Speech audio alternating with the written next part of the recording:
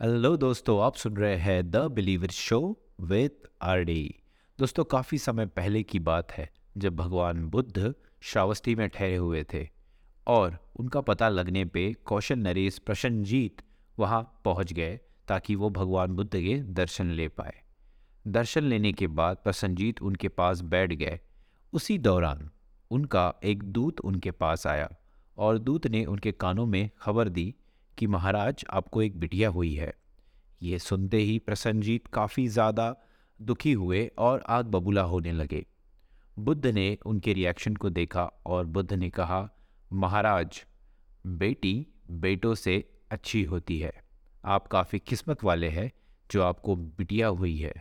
बिटिया माँ बाप की सेवा करती है, काफ़ी बुद्धिमान होती है, काफ़ी चंचल होती है और बुढ़ापे का सहारा भी बन सकती है।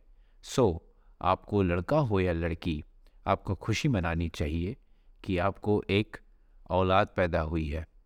यह सुन के प्रसन्नजीत रोने लगे और उन्होंने बुद्ध भगवान को धन्यवाद दिया और कहा कि प्रभु धन्यवाद, आपने मेरा भ्रम तोड़ा। दोस्तों, बिटिया बेटों से अच्छी होती है।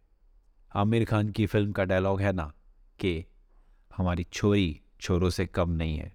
इसलिए दोस्तों, आपको लाइफ में लड़का हो या लड़की हो, इट डजेंट मैटर। मैटर करता है कि आपको एक हेल्दी फिट एंड फाइन औलाद है जो आपको बहुत सारा प्यार करेगी। So believe in you and keep listening the believer show with R D.